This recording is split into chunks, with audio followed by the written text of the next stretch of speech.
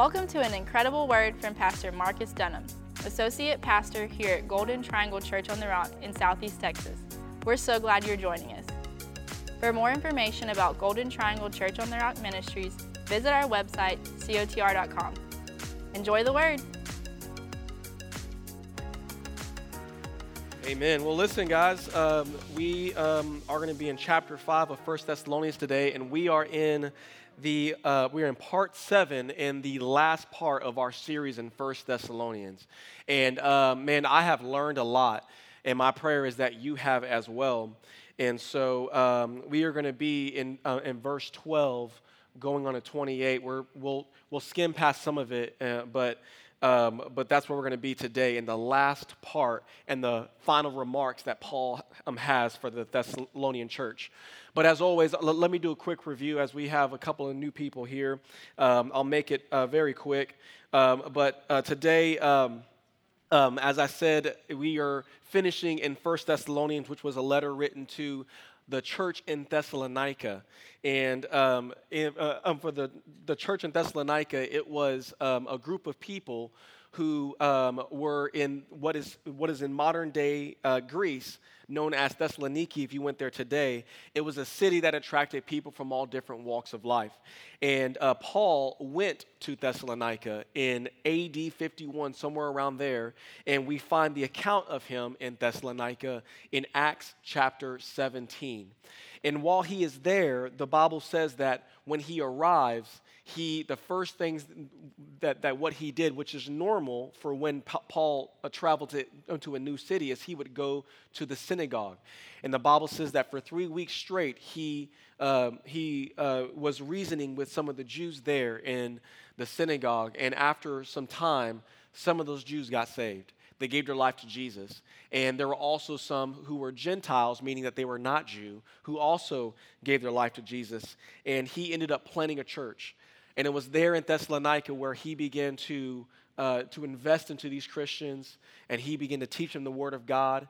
And he continued to invest into their life. And after a while, this upset some of the Jewish teachers of the law at that time. They were very jealous. And they began to cause some problems, some real big problems, and began to persecute the church and Paul, so much so that Paul had to leave. He fled Thessalonica after a while because things got so bad. And after a while, Paul was concerned for the church in Thessalonica, for the health of their church, for their physical and spiritual well-being. So he sent his trusted disciple, Timothy, to go back and to check on the church. And Timothy's job, as chapter 3 tells us, that his job was to encourage and exhort the believers there. So that's what he did. And after some time, he came back, met up with Paul in Corinth, and he brought a report to Paul. And Timothy let him know that although they were concerned about the church because of the persecution there, aside from that, they were still doing well. They were standing strong on the Word of God, and they were doing everything that Paul had taught them to do. And this encouraged Paul. So Paul endeavored to write a letter to them, and this is what we have in the first letter to the Thessalonians. So in chapter 1, we talked about how Paul he is encouraging and he is celebrating the Thessalonians for their faith, for their example of their faith. They were standing strong under persecution, so much so that the Christians in surrounding cities, the closest one being 40 miles away, were encouraged that they watched them and thought, man, these guys, in the midst of what they're going through, they are serving Jesus. And it encouraged them that if they could do it, that they could do it as well. And it encourages us and lets people know, it reminds us that people are watching us, and that whenever we can walk through what we're walking through and we can still stand on the Word of God, that people will be reminded that if you can do it, they can do it as well. In chapter 2, Paul is defending himself and his ministry against enemies who were accusing him of being a failure. And of course, Paul knew that these things weren't true, and so he is encouraging, or he's writing the Thessalonians to set the record straight. And that's what he did. And he knew that all the accusations that were made against him were nothing but worthless accusations. And when the devil, when he accuses us before God, Jesus, he steps in on our behalf and he sets the record straight and he points to his blood. And he reminds God that whatever is said, whatever accusations are made on our behalf, they are nothing but worthless accusations. That at the end of the day, God, he is making what the devil is turning out bad, he turns it into good. In chapter 3, Paul, he shares a prayer with the Thessalonians, and he lets them know that he's praying for them, that they would abound in love and that they would grow in holiness. And it reminds us that whenever we increase Jesus in our life, he's going to produce love. Love is going to abound in our life, and holiness will abound in our life when we include Jesus, if we can stay out of the way, if we can just do what he has commanded us to do and do our best to stay away, he's going to produce love and holiness in our life.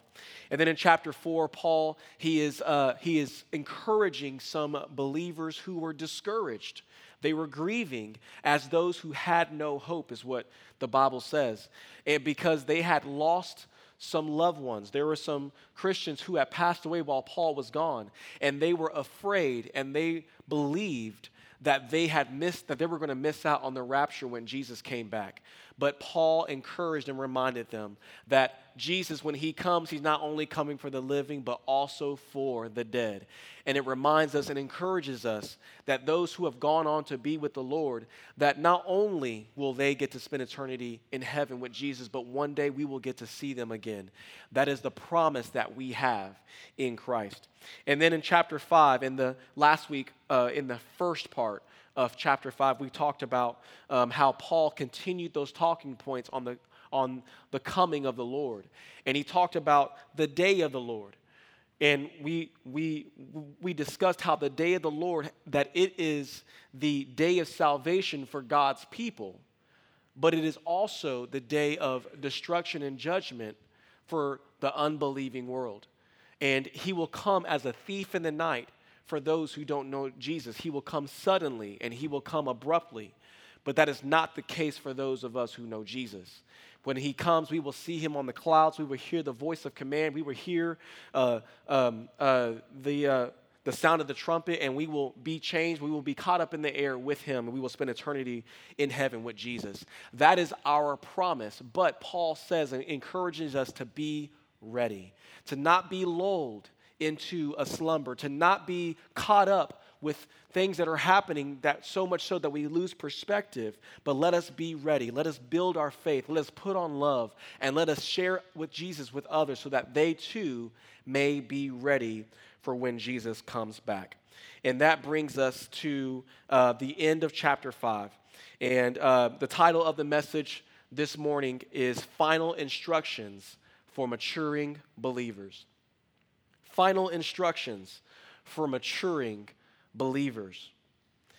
In Paul's closing remarks, we're going to see him fire out a lot of points here, but it's going to seem random, but it's not. He has the Word of God is never random, but he is kind of just firing, kind of like rapid fire. He's just kind of tossing some things out here, and he starts off between verses 12 and 21, where he is being practical, just some things, some practicalities that he wants to get across. And verses 22 through 24, he shares a prayer, his last prayer that he shares with them in this letter.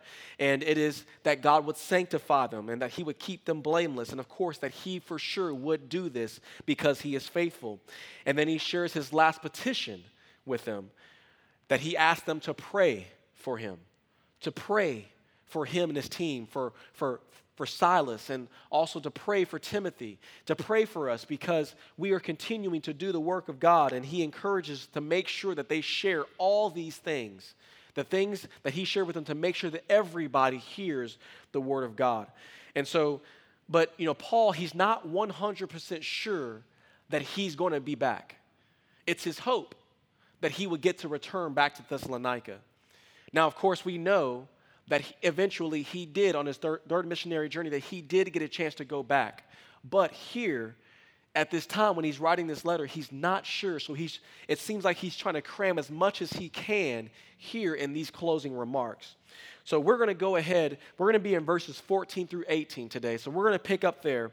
And let's go ahead and read what Paul leaves with the Thessalonians here. Verse 14, he says this: "We urge you, brothers, to admonish the idle, encourage the faint-hearted, help the weak, be patient with them all. See that no one repays anyone evil for evil, but always seeks to do what is good, or always seeks to do good to one another and to everyone. Rejoice always, pray without ceasing, give thanks in all circumstances, for this is the will of God in Christ Jesus for you. Do not quench the spirit. Do not despise prophecies, but test everything. Hold fast to what is good and abstain from every form of evil." So that's a lot that Paul says here in just these verses right here, about 7 verses that he lists here. And as I mentioned, he wasn't sure that he was coming back, so he lists as much as he can here. And I counted 13 different directives that he gives here in just 7 verses. That's a lot. And what I found interesting is that he didn't expound on any of these things. Most of the time when Paul writes something, he's going to expound on what he's talking about. But here in the end, he doesn't. He just gives these directives, and he's just kind of firing at them. And, one of the things that we learn about the Thessalonians here in these 5 chapters is that these Christians here, they were very faithful. Whenever Paul gave them something to do, in Timothy's report, he found out that they did every single one of those things and more, that they were faithful. And what I kind of figure here is, as Paul is writing these things, he is trusting. He has, there's a track record with the Thessalonians here that whenever he gives them something to do, that they're going to do it. He trusted that as he is giving these things, these directives, that they were going to do what Paul encouraged them to do. He could give them instructions without breaking it down. He was giving them meat.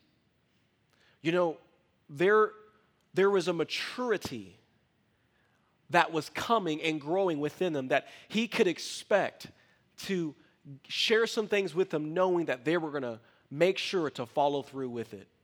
There's a maturity that we all go through in life. Every single one of us at one point in time, it's crazy to think that we were all babies, all little babies. And somebody had to feed us. Somebody had to take care of us. Somebody had to provide for us. At that time, everything was about us at that time. It was all about us.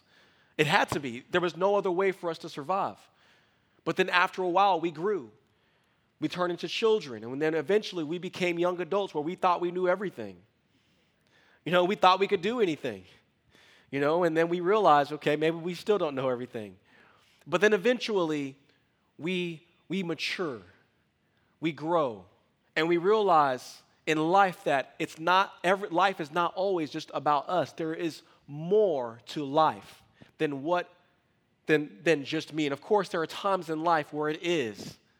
But there's a maturity that happens. And Paul, the Thessalonians here, they had matured to the point that he knew that if he just dropped these 13 directives that he leaves here, that he knew that they were going to do the things that he wanted them to do, that he was expecting them to do. And there is a maturity that happens in our life as a believer. And, these Thessalonians, again, when Paul wrote this letter, they were less than a year in the faith. But yet they were maturing. They were still continuing to mature. And as we mature in faith, as we mature as believers, it has less to do with how long we've been a believer and more to do about our obedience and our trusting in the Lord and in the Word of God and following through what it is that God has called us to do. It's being able to read between the lines and know what is right and knowing what is wrong and doing the right thing.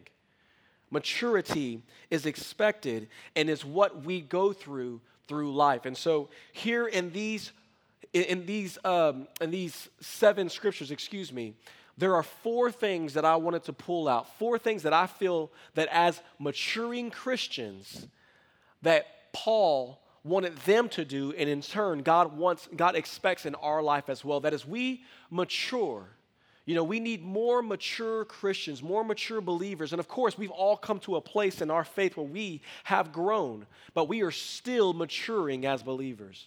So 4 things that we see in mature Christians, things that we should apply to our life to make sure that we do as we grow and mature in the Lord. So number 1 is to be patient with one another. As mature believers, let us be patient with one another. Verse 14, Paul says here, "We urge you, brothers, to admonish the idle." Talking about this, that word idle is a military type term. Those who fall out of the ranks, those who get out of line. That there's going to be times in our life, whether it be family members, loved ones, church members, friends, who in following the faith, they eventually step out. And it tells us to admonish in love to speak the truth in love, not to get mad at them and just continue to get on them, but of course speak the truth in love, but love on them, admonish them, to encourage the faint-hearted. There are times in life that we are discouraged, and somebody encourages us. They put courage. The word encourage means to put courage in, to put courage into somebody's heart, to build them up, to lift them up, to encourage them. There's a time in life where we are to encourage. There's a time in life for us to help the weak being those who are struggling with temptation, to help them where they're at. But he says to be patient with them all. Man, patience goes a long way. We can all, every one of us can be more patient with somebody in our life. I'm so thankful that somebody was patient with me. I remember driving around in my green Ford Taurus, 1997 Ford Taurus, rolling around blaring, rap music. Of course, it was Christian music, but nobody knew that. All they heard was a bunch of bumping, a bunch of thumping. I pulled up to church, and I was rough around the edges, man. I just was. Man, it was funny. But there were times in life, man, that people needed to admonish me, to help me, to encourage me, and I'm so thankful that they did it in a loving way. That they were patient with me. I needed patience. And I know that y'all are patient with me today. And guess what? We're patient with you. We're all patient with you. People just need a little patience. They need some time. We just gotta, as we mature in the Lord, to realize that some people, they just need some time to work it through. Where they're at in their life, they're gonna get it. They just need some time. And let us be the ones who are showing them patience, that are encouraging to them, that are loving on them. Thank God that Jesus was patient with us and it still is. Amen? Thank God. Thank the Lord. Let us be patient with people in our life. Amen? Number 2, be thankful in all circumstances. In verse 18, Paul says, "Give thanks in all circumstances, for this is the will of God in Christ Jesus for you." Now, this is another interesting thing that I found here, that out of all the things that Paul said, there was a lot of things he said. And in all the things he said, it was with being thankful and giving thanks in all circumstances that Paul says is the will of God for your life. That's interesting. That it is God's will for your life to be thankful. Now, obviously, Paul knew a little thing or two about circumstances. And so did the Thessalonians. They knew when Paul came in from Philippi into Thessalonica, he looked pretty rough. He got beat up. In fact, he got beaten. He got mollywopped. Sorry, I threw out a word there. He was not looking too pretty when he strolled into Thessalonica. I mean, he had got thrown into prison, and of course he was released miraculously. But coming in, I mean, they knew that this guy had been through some stuff. Okay, if anybody knew, Paul knew what it was like to have good times and bad times, easy times and hard times. And he knew the importance of being thankful. Paul knew also that the Thessalonians, that they were being persecuted. They were being pulled from their families. They were being thrown in prison, and in some cases, even killed for their faith. These guys had been through it, and he was telling them, in all circumstances, be thankful. There are times in life where it's easy to be thankful. And there are times in life where it is difficult. But there is something to be said about taking a step back and realizing that God sees the end from the beginning. And he knows things are going to be okay. He's going to work it out. He has his hands on the situation. He's got it. We can be thankful, take a step back and be thankful even when it's hard in all circumstances, to take a step back and be thankful for what God has given us, for what God has done for us. Let's be thankful in all circumstances. And I don't think that it means to just pretend like nothing is wrong. There are difficult times that we go through. But before it gets out of hand, take a step back and realize, God, you've blessed me. God, you've been good to me. God, thank you. Thank you for your hand on my life. Let us be thankful in all circumstances as maturing believers. Number 3, again, as we mature in the Lord, as we mature in our faith, number 3, don't quench the Spirit. Let us not quench the Spirit. Now, I don't know about you, but quench is not a word I use in my normal vocabulary. I don't know, Pastor Robert, you might do that. I'm sure Pastor Ron does, but, quench is not something that I normally say other than when I'm reading, scripture here. But what I know is that word quench is used in terms of putting out a fire.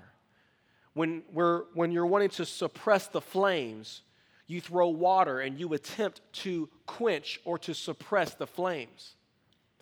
And here Paul is using the Holy Spirit, or describing the Holy Spirit as a fire in our life. That he is a unquenchable fire, or that he is a quenchable fire, that if we allow him, that he will consume the things that are not of God and produce the things that are of him. That his role in our life is to guide us and lead us into all truth. He is our helper, but he is a fire in our life. And Paul says that we are able to quench that fire. But of course, we don't want to. That we should be aware as we mature in the Lord, that we should be aware of the Holy Spirit's unction in our life, that we should be aware of his leading and his guiding in our life. Paul elsewhere talks about grieving the Spirit. And quenching and grieving are closely related here in this sense. And we, as we are aware of the Holy Spirit, we should also be aware of how we can quench the Spirit. We quench the Spirit when we allow sin to be readily in our life. When we harbor sin in our life, it quenches the Holy Spirit. The Holy Spirit is trying to produce in our life. And when we harbor it, it is quenching it. It's throwing water. It's suppressing him in our life. When we are making life about us all the time, that is quenching the Holy Spirit. He cannot work through us if everything is just about us. We must be careful to not allow our life to quench the flame of the Holy Spirit. But let us be aware of him. Let us be aware of his leading. Let us be aware, when we're reading the Bible many times, sometimes it's not for that moment. Many times it's for another moment where he's going to recall that into our life. When we're hearing the word of God and we're taking notes, many times it's not just for that moment, it's for another time that the Holy Spirit is going to bring it up. He's going to remind us and bring it back to our remembrance. That's what the Holy Spirit will do in our life, but we have to be aware of him, knowing that he is readily available and wanting to lead us and guide us into all truth. Let us not quench the Spirit. And then number 4, as maturing believers, let us discern every spirit. Let us be discerning as maturing believers. In verse 20, Paul says, do not despise prophecies. Now, just like today, back then there were a lot of false teachers, a lot of false prophets who were proclaiming a lot of things to be true and confusing some of the believers. And Paul encouraged them to watch out for these people. And so apparently they came to a point where they were avoiding prophecy, where they were almost despising it in a sense. But Paul here, he's saying, listen, don't despise the gift of prophecy. Don't despise the Old Testament, right? The Old Testament prophets, let us not despise the Old Testament. Let us not despise the gift of prophecy in our life, because the Holy Spirit, he still uses prophecy in our life. Let us not despise that, but let us test everything. Instead, let us test it. Let us listen to the Word of God. We can't just receive and just accept the Word of God just because someone says that it's the Word of God. But we have to test it. And we can't test it with just our biases and our opinions. We have to be careful. We have to lay down everything and weigh it with the Word of God. I remember, I think it was like in June, it was in May. I was getting a passport photo, getting ready for Kenya, actually.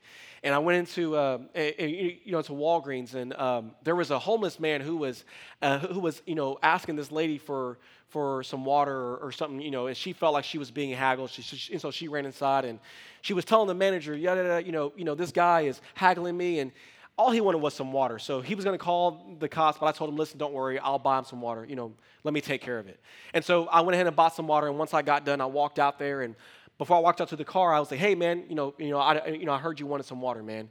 So I gave him some water, and there was another guy out there, and I don't know what he was doing. He was like dancing or something, but this homeless guy, I had given him some water. And as I gave him some water, he said, oh, man, thank you so much. And all of a sudden, hey, listen, the Lord just spoke to me. He told me to tell you this. Now, listen, when anybody tells me, hey, the Lord spoke to me, I'm listening, to hear what they're going to say. Now, when a homeless man, I'm really going to listen to it. I'm kind of, just weary about what he's going to say. But, of course, I left my heart open, and he told me, hey, listen, the Lord just spoke to me, and he wanted me to tell you that the time has not yet come. This is not the time yet, but when the time comes, you will know. Now, of course, he didn't know that at that time I had been praying. I had been praying for a home for my family. That was on my heart. It was heavy on my heart. And it was something that I was really believing for the Lord. And when he spoke that, immediately, I knew it was the Lord. And I hid it in my heart, and I just thought, Lord, it settled me. It settled me. And after that, he started talking about some crazy stuff, and I knew that wasn't the Lord. He was talking all up and down the place. I was like, oh, okay, hey, God bless you, man. And I prayed for him, and then I left. But, that first part, that was the Lord.